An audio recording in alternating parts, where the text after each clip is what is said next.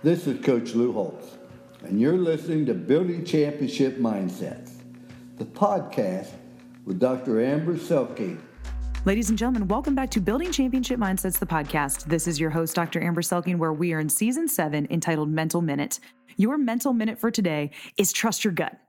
There are so many competing voices out there that sometimes we need to just step back and trust our own gut for the next right move. Now, listen, if you haven't been leading yourself well, that might not be the next logical step, right, to trust your gut. But even then, your gut is probably telling you, man, you need to get your ish back in order before you can really trust what I'm doing. So trust your gut and get your life back in order. Take the steps you know you need to rebuild. But listen, if you're in a great place and you've been working hard and you're connected and committed, just settle down, stop listening to everybody else for 24 hours, take a look around you, and trust yourself. What's the next right step? Whether that's picking the new color for the room or the next step in your career or in your marriage or with your children, trust your gut.